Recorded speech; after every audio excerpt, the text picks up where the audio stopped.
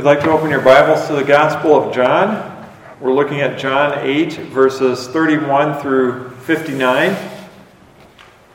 It's on page 894 of the ESV Pew Bibles. Otherwise, John 8, 31 through 59. So we'll pick up right where we left off and we'll finish out the chapter. And this is part of our ongoing series through the Gospel of John. It's just that simple. Because the focus of the Gospel of John is telling the reader how you are to be saved. It's telling the reader what you need to do in order to be saved, and that is believe. Believe in the Lord Jesus Christ. So let's go to the Lord in prayer, and then we'll get right to it. Heavenly Father, as we approach your word this morning, we ask for the illuminating power of your Holy Spirit.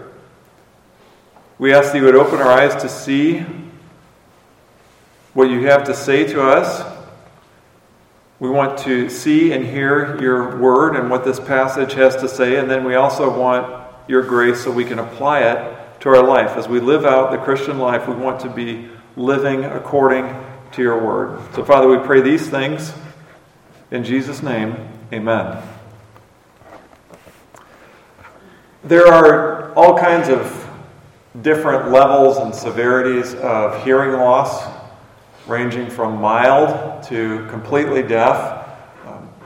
It's not uncommon for some people to just get an accumulation of earwax in the ear canal, and a lot of people don't even know it. In fact, I wouldn't be surprised if there's some of us here this morning that have a very mild hearing loss, and it's not discovered until there's an examination and they see the occlusion and it's removed, and then all of a sudden they say, wow, I can hear a lot better than I did just a moment ago. Very mild. Really no impact at all on our daily life.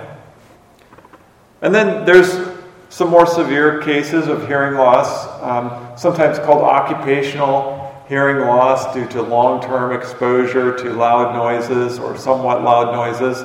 In fact, it was very common up until the modern era. It was very common for farmers back when they did not have enclosed cabs, enclosed air-conditioned cabs, back when they were just open, to find farmers with hearing loss on one side of their ear. If they were right-handed, they would put one hand on the steering wheel and they would look back to see where the plow had been. But if they were left-handed, they'd look back like this. Either way, one of their ears would have a hearing loss. So it wouldn't be uncommon at all to find some kind of old school farmer that says, speak into this ear is not so good.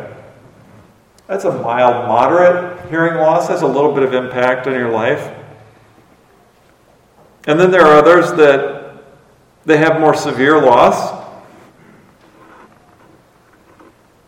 Sometimes during normal aging, the bones in our middle ear start to ossify, they harden up, and so they kind of fuse together. And they don't move. They don't vibrate like they should, like they're designed to. And we've probably all run into somebody that has had this kind of severe hearing loss, and you have to get right up in their face and say it again loud, and then they can finally kind of hear you. And that really impacts how you live and how you communicate. And then, of course, there's just full-on, completely deaf. Either someone is born that way through, the development was some kind of was interrupted or wasn't formed right, or maybe through some sort of severe traumatic injury, they become completely deaf. They can't hear anything, and it severely impacts their life. In this last section of John 8, Jesus tells the unbelieving Jews that they were spiritually deaf. Not a mild hearing loss. Not a moderate hearing loss, not just the high frequencies, not difficult to hear, not severe, but completely spiritually deaf. And he tells them why. He says it's because they were not of God, they were of the devil. This is what Jesus delivers to the Jewish leaders. Now, this is a warning. There's a warning contained in this passage, and the warning is this: to be spiritually deaf is to be spiritually dead. And this passage, the majority of it is about the unbelieving Jews, and Jesus pointing out their unbelief and their spiritual deafness. And so we might be surprised to learn that in the middle of this passage directed towards these unbelieving Jews, these words actually contain words of assurance for the believer. So that's where we'll spend most of our time in the application, is on words of assurance to the believer. So let's get started. This is 8:31 through 59. So Jesus said to the Jews who had believed him, "If you abide in my word, you are truly my disciples, and you will know the truth, and the truth will set you free." They answered him, "We are offspring of Abraham and have never been enslaved to anyone. How is it that you say you will become free?" Jesus answered them, "Truly, truly, I say to you, everyone who practices sin is a slave to sin. The slave does not remain in the house forever. The Son remains forever.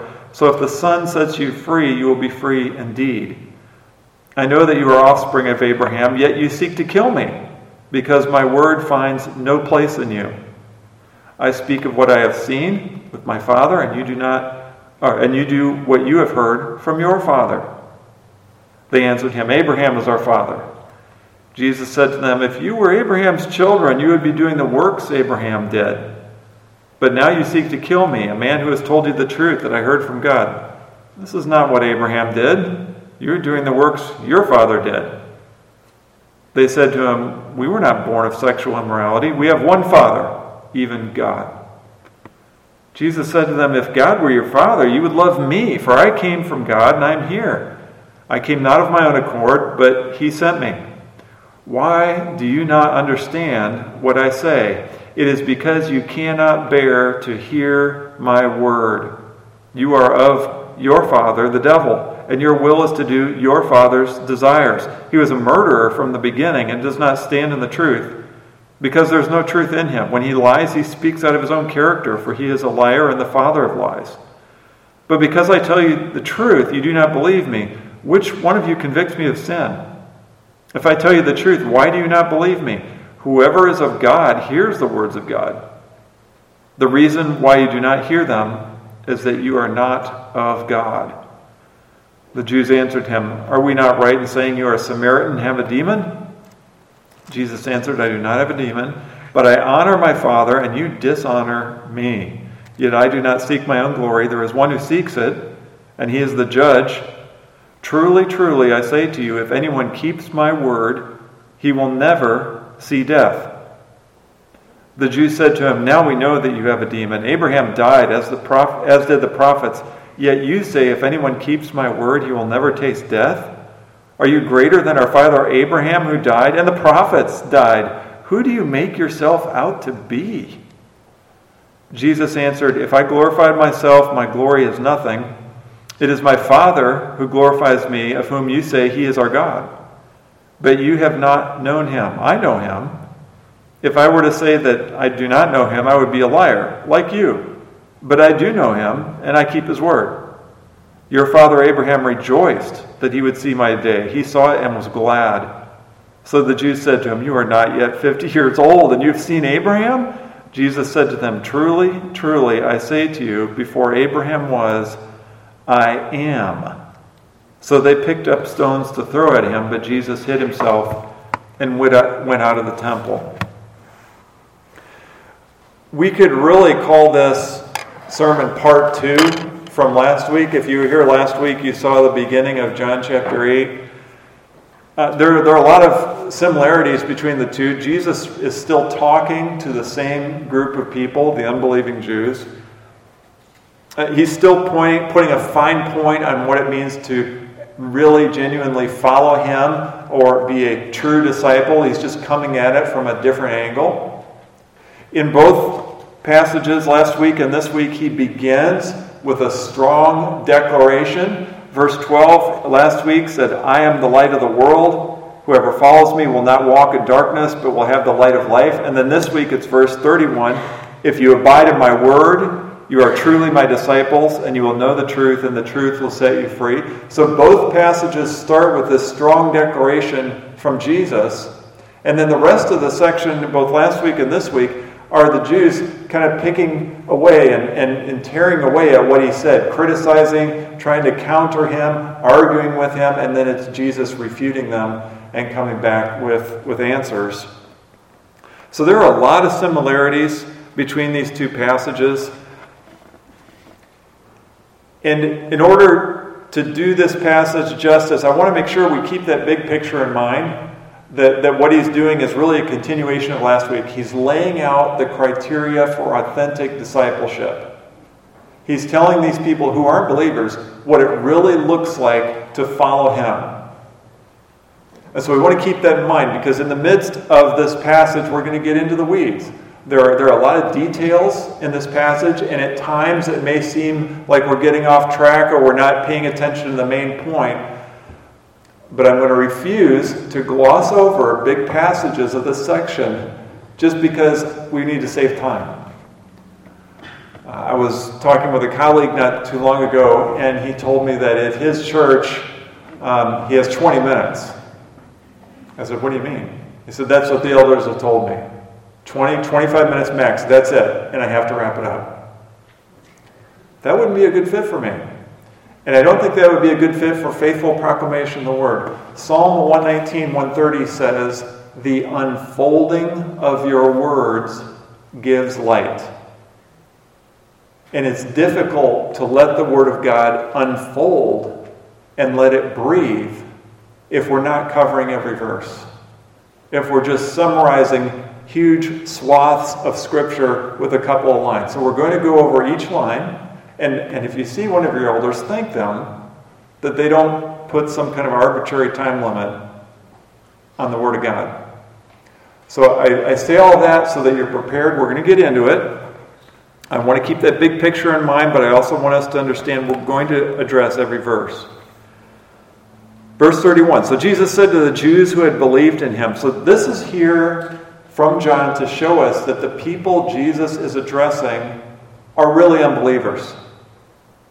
Because even though it says who had believed in him, and look back at verse 30, if you have your Bibles open, it says, as he was saying these things, many believed in him. So even though they're identified as believing in Jesus, he's going to address them and he's going to say, you are of the devil. Your father is Satan. So this is here to show us, even though they're calling themselves believers, they're not really believers. They may have believed that Jesus was a standout prophet. They may have believed that he was on some sort of mid-level temporary assignment from God, and maybe he had something to say that was worth listening to, but they did not have saving faith. They did not trust Christ for salvation. They did not bend their knee in spiritual allegiance. So this tells us that false belief is real. It exists. It's possible for someone to say they believe in Jesus, but yet not really believe in Jesus. And Jesus knew this, and that's why he confronts them. That's why the very first thing he says is, if you abide in my word, you are truly my disciples. These people that are saying you believe in me, hold on a second, he says. This is what's necessary if you really want to call yourself a believer. He says, if you abide in my word. Last week we looked at the hallmarks of discipleship: dying to self, obedience to Christ at any cost, unqualified allegiance. So he's here still talking about genuine discipleship, but he's just coming at it from a different angle. He's saying true disciples are disciples for life. True disciples start off believing in Jesus, but they also finish believing in Jesus. They don't fizzle out. They don't fall away. And you will know the truth, and the truth will set you free. Spiritual truth. Spiritual freedom. Jesus is talking spiritual. They're still thinking physical, material, earthly. He's in the spiritual realm. Spiritual truth. Knowledge of God. Knowledge of sin, salvation, Christ, forgiveness. Knowledge of our origin, of our purpose, of our identity, of our future. Everything that the Bible tells us that is true, everything we need to know from God about who He is and who we are and what God expects from us. That, specifically the gospel, the good news of salvation through faith in Jesus Christ. Spiritual truth, spiritual freedom, freedom from the dominating power of sin, freedom from condemnation and the condemning nature of sin, freedom from the eternal penalty of sin, freedom from the habitual practice of walking in sin. That kind of freedom. That spiritual freedom. They answered him, "We are offspring of Abraham and have never been enslaved to anyone. How is it that you say you will become free?" They're still thinking material. They're still thinking physical, like, are we really slaves? And look at this. Yes, they were physical descendants of Abraham. Okay. No, it's not true that they were never enslaved to anyone. Have they forgotten about the Exodus already? Where Moses delivered the people of God out of slavery in Egypt? Did they just conveniently forget about that fact? How about Assyria and Babylon during the exile? Did they forget about that? And even as they speak in the first century, they're still a conquered people. They're not a free sovereign nation at this point. They have Roman soldiers literally occupying Jerusalem. They are under the thumb of the Roman emperor at this point. So, yes, they are slaves, but they kind of let that go. All they see is, no, we don't need to be set free. They're put off by the suggestion that they're slaves. And they appeal to Abraham. Oh, verse 34, Jesus makes it clear. He's talking about spiritual slavery. "Truly, truly, I say to you," remember that's a distinctive of the Gospel of John. Whenever we see that truly, truly formula, that's something that's only found in the Gospel of John, and it's a signal, it's a red flag that tells us to pay attention. All the words of God are inspired, they're all important, but when we see those words, that's Jesus giving special focus to what He's about to say. And so we need to pay attention here. Everyone who practices sin is a slave to sin. So He's shutting that argument down. He's saying, yeah, I understand you're physical descendants of Abraham. However, everyone who practices sin is a slave to sin. And He's telling them, the Jewish leaders, you practice sin, which means you are a slave to sin. You can take that to the bank. Verse 35, "The slave does not remain in the house forever, the son remains forever." This is a reference to Abraham's two sons, Ishmael by Hagar, Isaac by Sarah. Both are physical sons, but one is a son of promise. One is the son that is the spiritual descendant, the free son. The other is the son of slavery. Paul picks up on this in Galatians chapter 4. And he uses the two sons, Ishmael and Isaac, as illustrations of the Jews and Christians, respectively. But here, Jesus is saying that simply appealing to physical bloodline, physical descendancy, and a connection to Abraham, that's not going to cut it. What matters is the heart. What matters is faith. And what matters is their connection to the Son of God, Jesus Christ. Hence, verse 36, "So if the Son sets you free, you will be free indeed." Only Christ can set people free from being slaves to sin. Whether or not they could trace their ancestry back to Abraham, that has absolutely zero bearing on someone's status before God. Zero. Still today. Zero. 0.00. There is a relatively recent teaching, but it's kind of a persistent teaching. It's been around since the 1800s, that says that God has two tracks, one for His church, one for the Jewish nation, and it doesn't really matter what happens over here or what the New Testament says over here, because don't worry, if you're Jewish by blood, then God's going to treat you differently in the end. That's false teaching. The Bible does not support it. It was invented in the 1800s to try to bring unity and make sense of the Bible, but it ignores the covenant teaching that is on the actual pages of the Bible. So there's nothing promised for people of Jewish blood today, and we need to let that go if that's still kind of hanging around or rattling around up here. Most of the New Testament is written against that. If we looked at places like Galatians 3:28, there is neither Jew nor Gentile. Most of the teaching in the New Testament is a repeated attempt to break down that wall and show there's absolutely no spiritual difference between Jew and Gentile. Even in chapter 8, we come here and Jesus is saying it does not matter in the least. And these people were much more of a purer bloodline and connection to Abraham than anyone alive today. And he's saying, it matters not. It matters not. So let's let go of that if we've ever caught that from somewhere. It's still around, and it's still being taught by popular and otherwise faithful teachers. It's just incorrect. And we need to let it go. It doesn't accord with Scripture. I know that you are offspring of Abraham. Doesn't matter. Ishmael was literally the physical son of Abraham. He had more of Abraham's blood running through his veins than anyone after him. And he was not saved. He was not of God. What he's telling them is it's never been about physical marks. It's never been about blood birth. It's not about your father. It's about your faith. It's not about your heritage. It's about your heart. It's not about being Jewish. It's about being in Christ. None of those other things matter. The word was not finding a place in their hearts. You seek to kill me because my word finds no place in you. His message was not being received.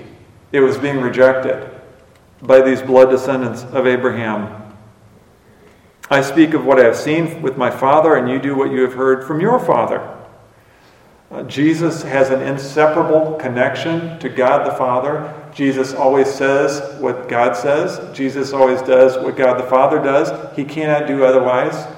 Jesus does not act independently from the Father. We saw this in John 5:19, another truly, truly statement. Truly, truly, I say to you, the Son can do nothing of his own accord, but only what he sees the Father doing. For whatever the Father does, the Son does likewise.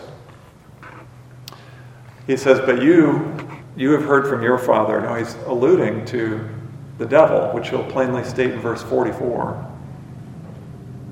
The Jewish leaders defend themselves, arguing back and forth by pointing back to their blood connection to Abraham. Abraham is our father. They already said that. They already said that in verse 33. They seem to be really counting on that blood connection to Abraham for their salvation. But it's not about that. It's always been about being a spiritual son of Abraham, not blood descendancy or tracing your family line back to one of the tribes. And this is what Jesus means when he uses the phrase Abraham's children in the next verse. He says, if you were Abraham's children, meaning spiritual sons of Abraham, you would be doing the works Abraham did. But now you seek to kill me, a man who has told you the truth that I heard from God. This is not what Abraham did. You're doing what your father did. They respond by saying, we were not born of sexual immorality. We have one Father, even God. Now they're pulling out all the stops. Not just Abraham. We have God as our Father. Not born of sexual immorality. They're talking about spiritual immorality here. They're talking about their pure bloodlines. They could trace their lineage literally back to one of the 12 tribes and therefore back to Abraham. And they're saying, look, we don't have any Samaritan blood in us. We haven't intermarried with the Philistines or something like that. We didn't come back from the diaspora having been tainted by non-Jewish blood. They're saying, no, we're all the way. We're 100% Jewish. We're all the way in Abraham. We have God as our Father. Jesus shuts them down again. He says, if God were your Father, you would love me, for I come from God. They don't love Jesus. And then verse 43, why do you not understand what I say? He's not asking a legitimate question. He already knows the answer. In fact, he's asking this so that he can answer it himself to give them the answer. This is a teaching moment, not an inquisitive moment. And there has been a general and pervasive lack of understanding on behalf of Jesus' enemies. For a long time now, they think material, physical, when Jesus is talking spiritual. John 6:52, how can this man give us his flesh to eat? They're thinking material. Jesus is saying, no, I'm not talking about actually eating my body.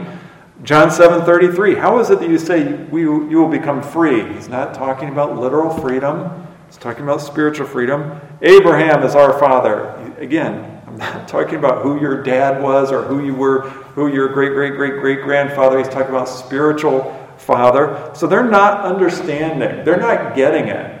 There's just this wall that they can't seem to break through. And here's the reason. It is because you cannot bear to hear my word.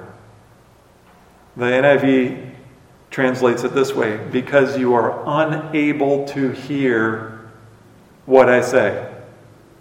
Another translation, because you are not able to hear what I say. He's saying you are spiritually deaf. Not just hard of hearing, not just a high frequency loss, you are completely spiritually deaf. Why? Because you are of your father the devil. Why? Because you are not of God. Verse 47.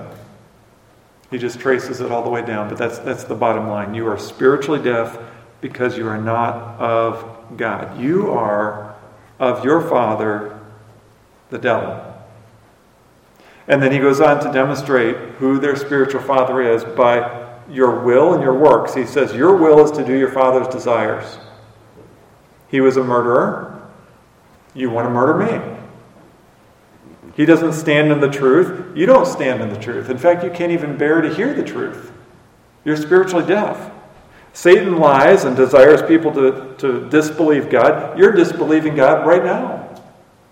You are of your father, the devil. You have aligned yourself spiritually with the devil. They're so spiritually blinded. They're so spiritually deaf. They're so much under the influence of Satan that Jesus can call them of the devil and refer to him as their spiritual father. For 46 and 47, which one of you convicts me? Nobody? Nobody here can name a sin that I've done? No, of course they couldn't. He was morally perfect. Jesus never sinned. He's saying, look, here I am. I'm standing here. I'm without sin. None of you can name a sin, and believe me, if they could, they would. They're always trying to find a charge against Jesus. He's without sin. He's telling them the truth. Why don't you believe me? The answer is they are spiritually deaf because they are not of God.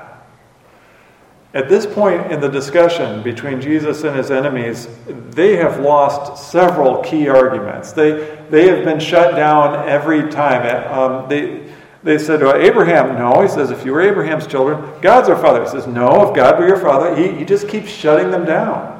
And they have no reply. So this is why in verse 48 they get to the level of, yes, you guessed it, name calling. I hope we recognize this for what it is. Are we not right in saying that you are a Samaritan and have a demon? Remember, the Samaritans were these group of people that were viewed by the Jews as impure because they had intermarried with foreign peoples. They had brought in syncretistic religious worship practices. They were not following Scripture. They were not worshiping in the Jerusalem temple. They were viewed as off limits to Jews and really worse in a lot of cases than Gentiles. So they call him that name, and then they accuse him of a demon. That's an ad hominem argument. That's when you attack someone's personal character to try to discredit them. So let's see what's going on here. Let's put it this way. If you're in an argument with someone and you get to the point where you start just slinging mud at them and personally attacking them and calling them names, that means you've lost the argument. You can't interact with them on the actual points and issues, so you're just throwing mud at them. That's what's going on here. They've lost. But they're not done attacking him, so they are slinging mud and insulting him. Well, verse 49, Jesus denies he has a demon. No, I don't. And then he states that he is honoring his Father, but that the Jews were dishonoring him. Now, that's an understatement. We don't want to gloss over what they're doing here. These Jewish leaders were directing slanderous insults at Jesus. They were blaspheming the Son of God to his face. And he calls them out. You're dishonoring me. Verse 50, I don't seek my own glory. He's saying, even though you're throwing the mud at me, even though you're dishonoring, I'm not going to strike back. I'm not going to return fire. I'm not going to defend my honor, my name, my glory, even though he deserves all honor and glory. There is one who seeks it, and he is the judge. One capitalized, meaning he's talking about God the Father. Saying God the Father, he sees it. He sees all. He will be the one that ensures Jesus receives his due and his honor and his exaltation.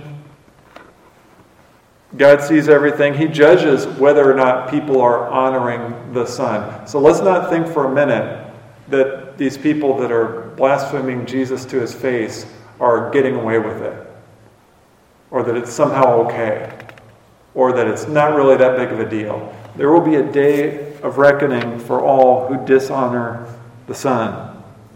Jesus calls them out on it. And then 51. Truly, truly, this is another one of those statements. I say to you, if anyone keeps my word, he will never see death.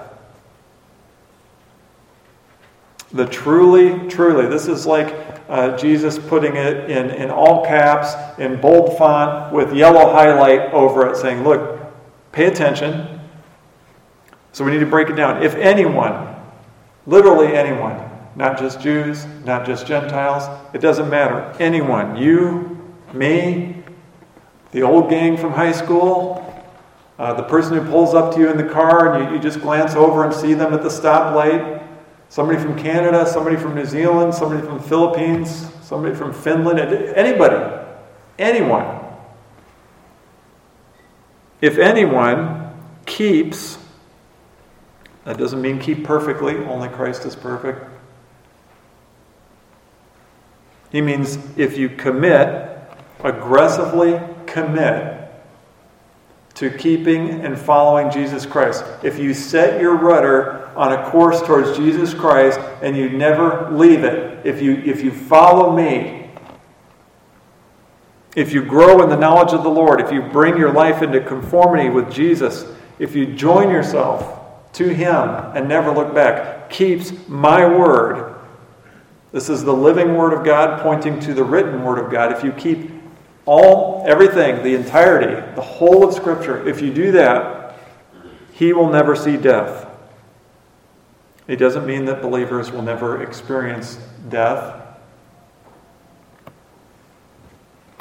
Jesus experienced death. He's talking spiritual. So what does that mean? What does it mean to never see death spiritually? Number one, as soon as someone is called by God and regenerated, they are transferred from the spiritual kingdom of darkness to the kingdom of God. They go from spiritually dead to spiritually alive. And once there, they never go back. They never again see death.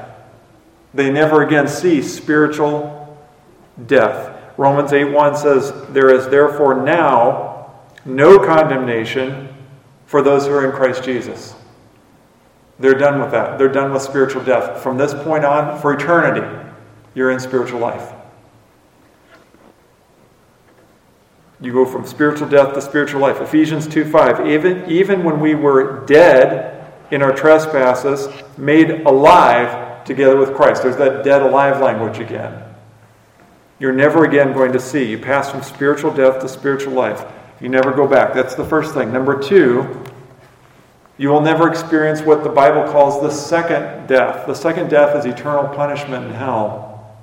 Revelation 20:14, then death and Hades were thrown into the lake of fire. This is the second death. the lake of fire, and if anyone's name was not found written in the book of life, he was thrown into the lake of fire. Written in the book of life is another way of saying those who are in Christ, those who have placed their faith in him, his sheep, his called people. So whoever keeps Jesus' word, whoever follows him, whoever believes in him will not experience this final penalty of death. They won't see it. They won't see eternal conscious torment in the lake of fire. They're done with that because they're in Christ. That's what it means to never see death. You go from spiritual dead to spiritual life, and you don't experience the second death, eternal death. Well, are the Jews getting this yet? Are they thinking spiritually? Verse 53? No, they're still literal, physical. Because here's their response. They say, now we know that you have a demon. Abraham died, as did the prophets, yet you say, if anyone keeps my word, he will never taste death. Are you greater than our father Abraham, who died? And the prophets died?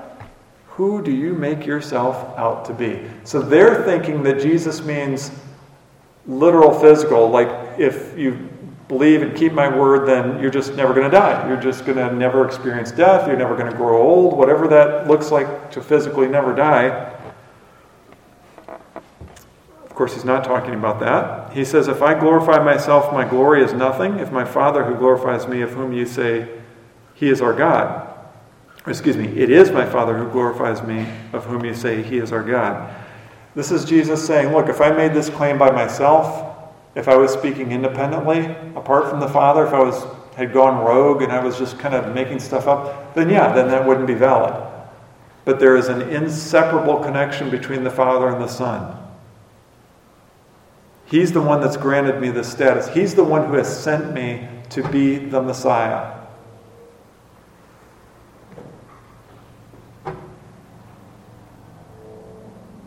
Verse 55, but you have not known him.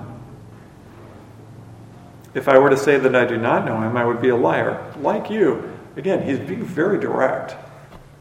This is one of those instances where someone says, are you calling me a liar? Jesus says, yes, I am calling you a liar.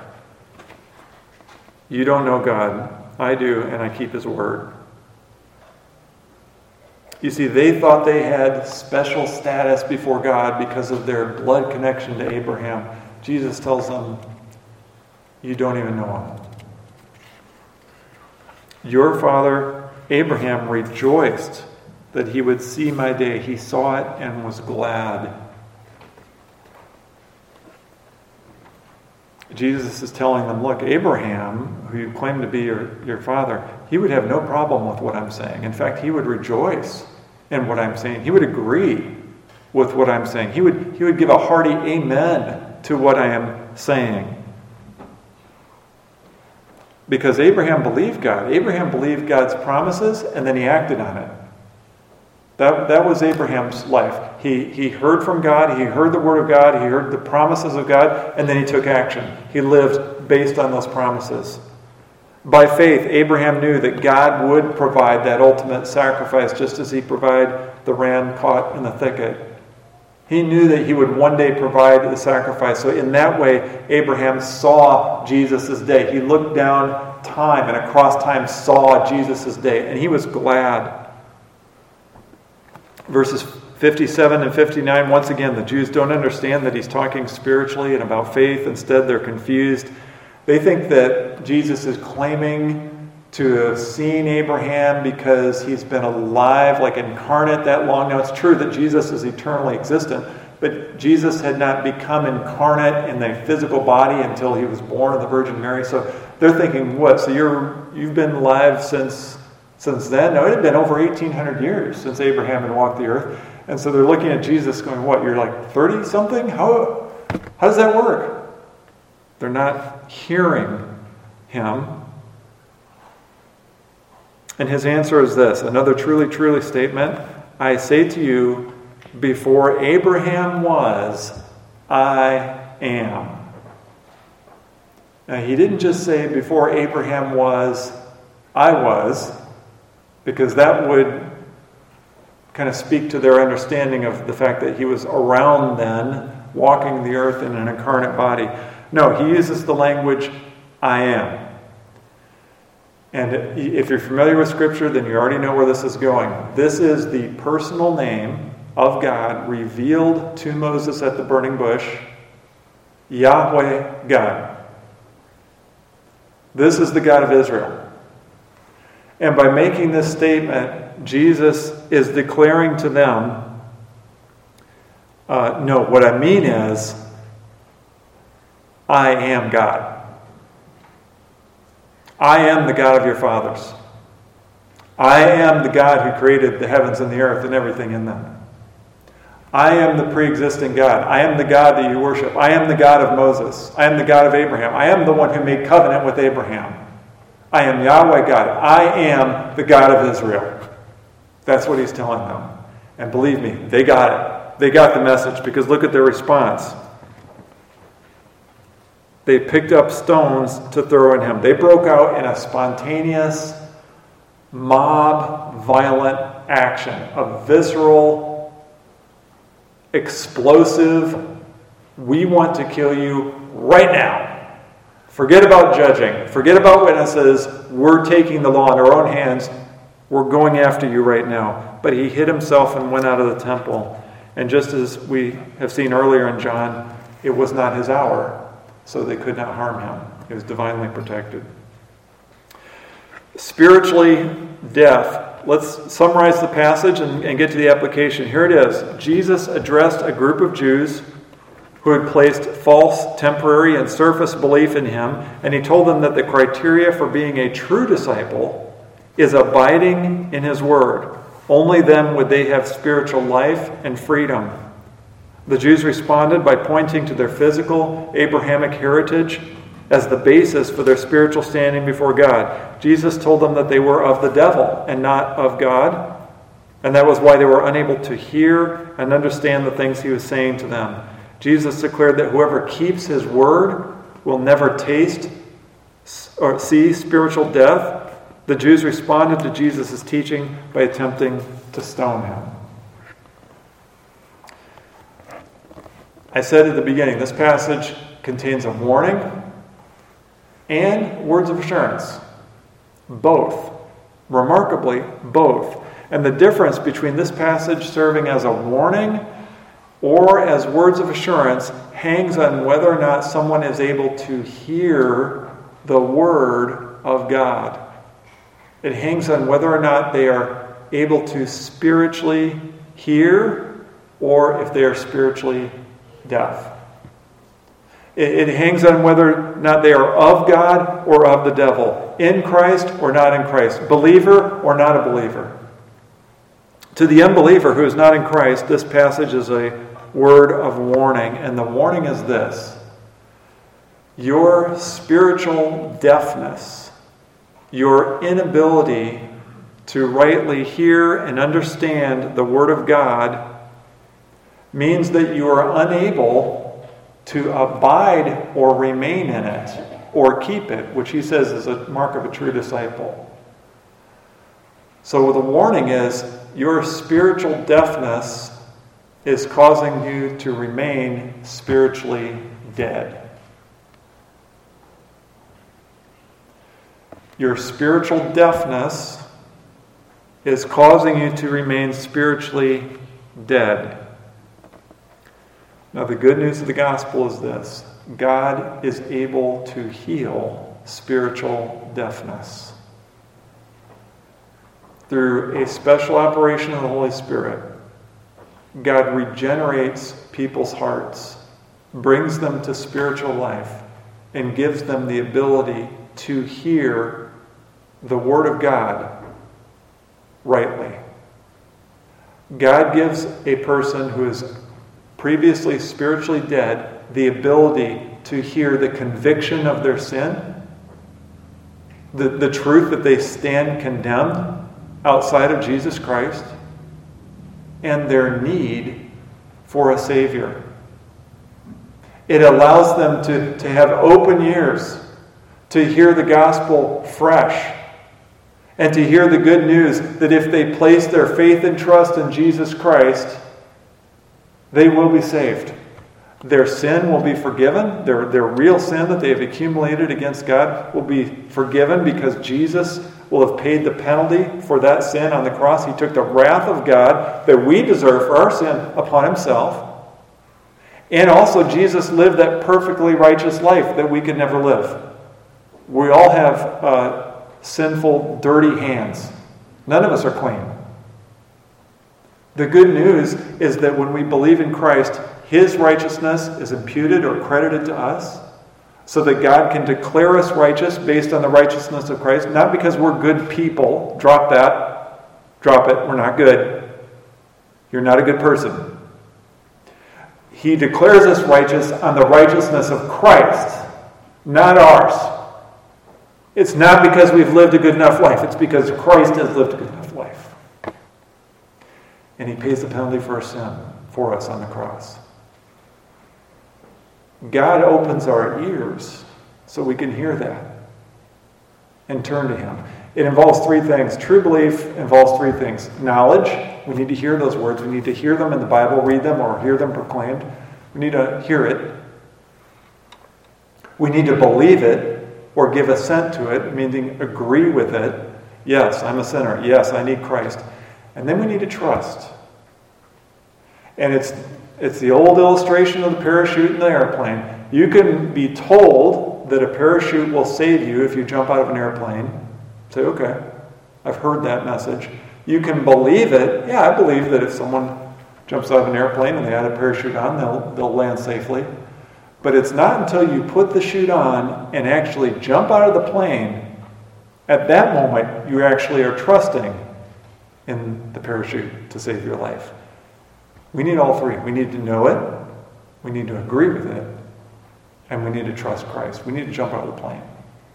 I'm all in. I'm following Christ. From here on out, I'm doing what the Bible says. I'm following Christ.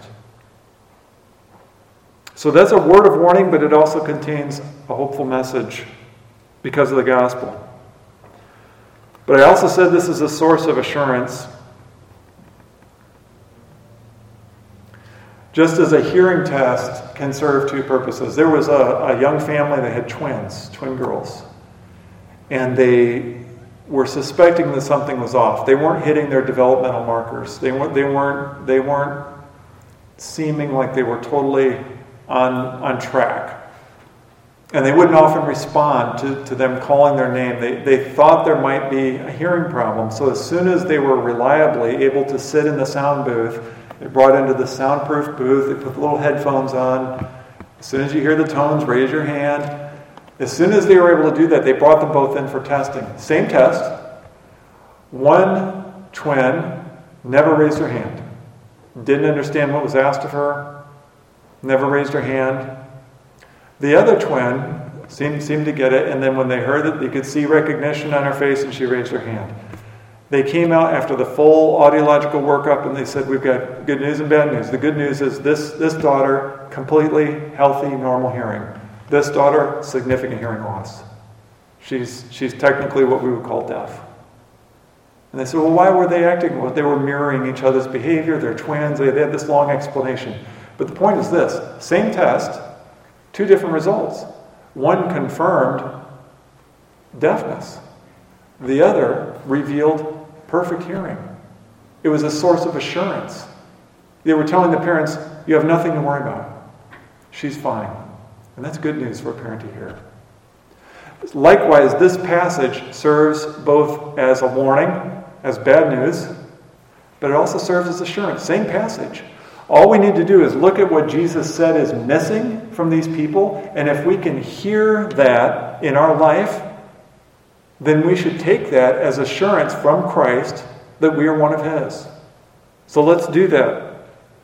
Number one, the spiritually deaf and dead person is a slave to sin, which means the true disciple is free from the dominating and enslaving power of sin. The true disciple does not practice sin. Did you see that? Everyone who practices sin is a slave to sin. So we're not talking about if sin is present. Sin is present in all our lives, whether you're a believer or not. He said practice sin, which means walking in sin. which means giving yourself over to sin, enjoying sin, planning on sinning, recognizing that what you're doing is sin and going ahead and doing it anyway, repeatedly, habitually. It's a part of your lifestyle. Practicing sin.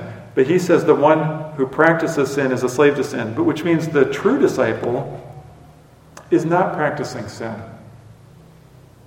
The true disciple is not walking in sin. The true disciple sees something in Scripture and says, yeah, that's sin.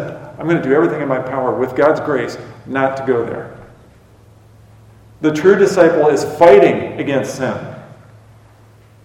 The true disciple does everything in their power to take concrete steps to eliminate sin from their life. Do you hear that in your life? Do you hear yourself fighting against sin? Do you hear this in your life where you experience sin and it cuts you? It bothers you to know that you're still sinning in Christ. You know it's a part of life until Christ returns, but it still bothers you. Are you hearing that in your life? If so, that is assurance that you are in Christ. That desire does not belong to someone who's outside of Christ. It belongs to those who are in Christ. So be assured. Romans 6:17, but thanks be to God that you who were once slaves of sin, there's that language again, have become obedient from the heart to the standard of teaching to which you were committed, and having been set free from sin, having become slaves of righteousness. Obedience at the heart level. That's only found in someone who's following Christ. If you hear that, if you can raise your hand and say, I hear that, then that's a source of assurance. Number 2, the spiritually deaf and dead person does not do the works of a faithful follower. Here's Jesus countering them. He says, if you were Abraham's spiritual children, you would be doing the works Abraham did. Well, what are the works that Abraham did? The works of a faithful follower.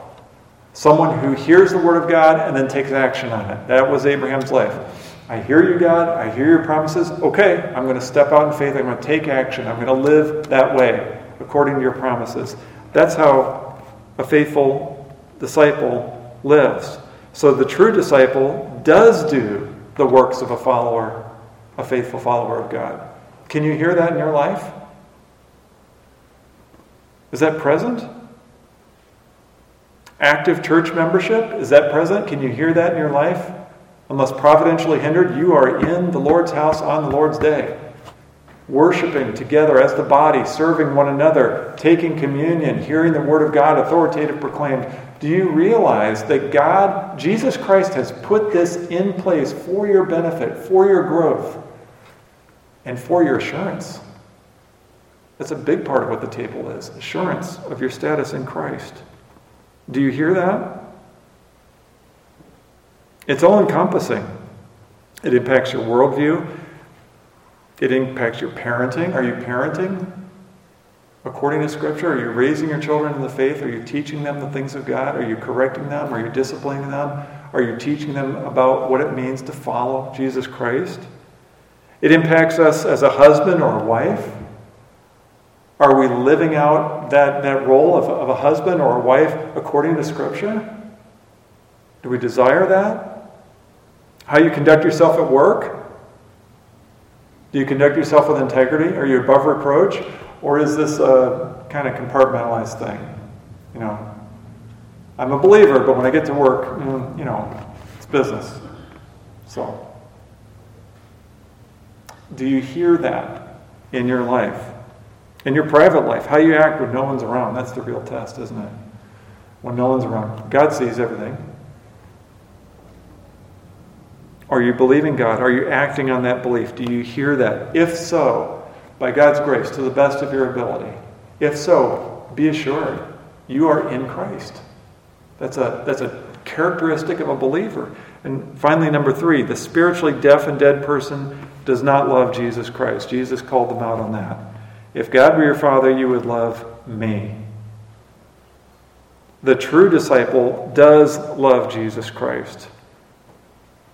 The spiritually deaf and dead person does not love Jesus Christ. They love themselves. They love the world and pursuing the things of the world, and they love their sin. But they don't love Jesus. The true disciple loves Jesus Christ. They've died to their self. They've been called out of the world, and they hate their sin. Do you see how polar opposite those two things are? Which one do you hear in your life? If you hear these things, if you're dying to yourself, if you hate your sin, if you recognize you've been called out of the world, be assured you are in Christ. Those things are not present in unbelievers. We love Jesus Christ. How do we know we love Jesus Christ? John 14:15. If you love me, you will keep my commandments. John 14:23 and 24. If anyone loves me, he will keep my word. Whoever does not love me does not keep my words. That's pretty straightforward. That's pretty black and white. In John 21, at the end of this book, Jesus reinstates Peter after his denial. He asks him, "Do you love me?" 3 times. And Jesus says, "Yes, of course, Lord, you know all things. You know I love you." And then he tells him 2 things. He says, "Feed my sheep." That's not universal. That's for Peter.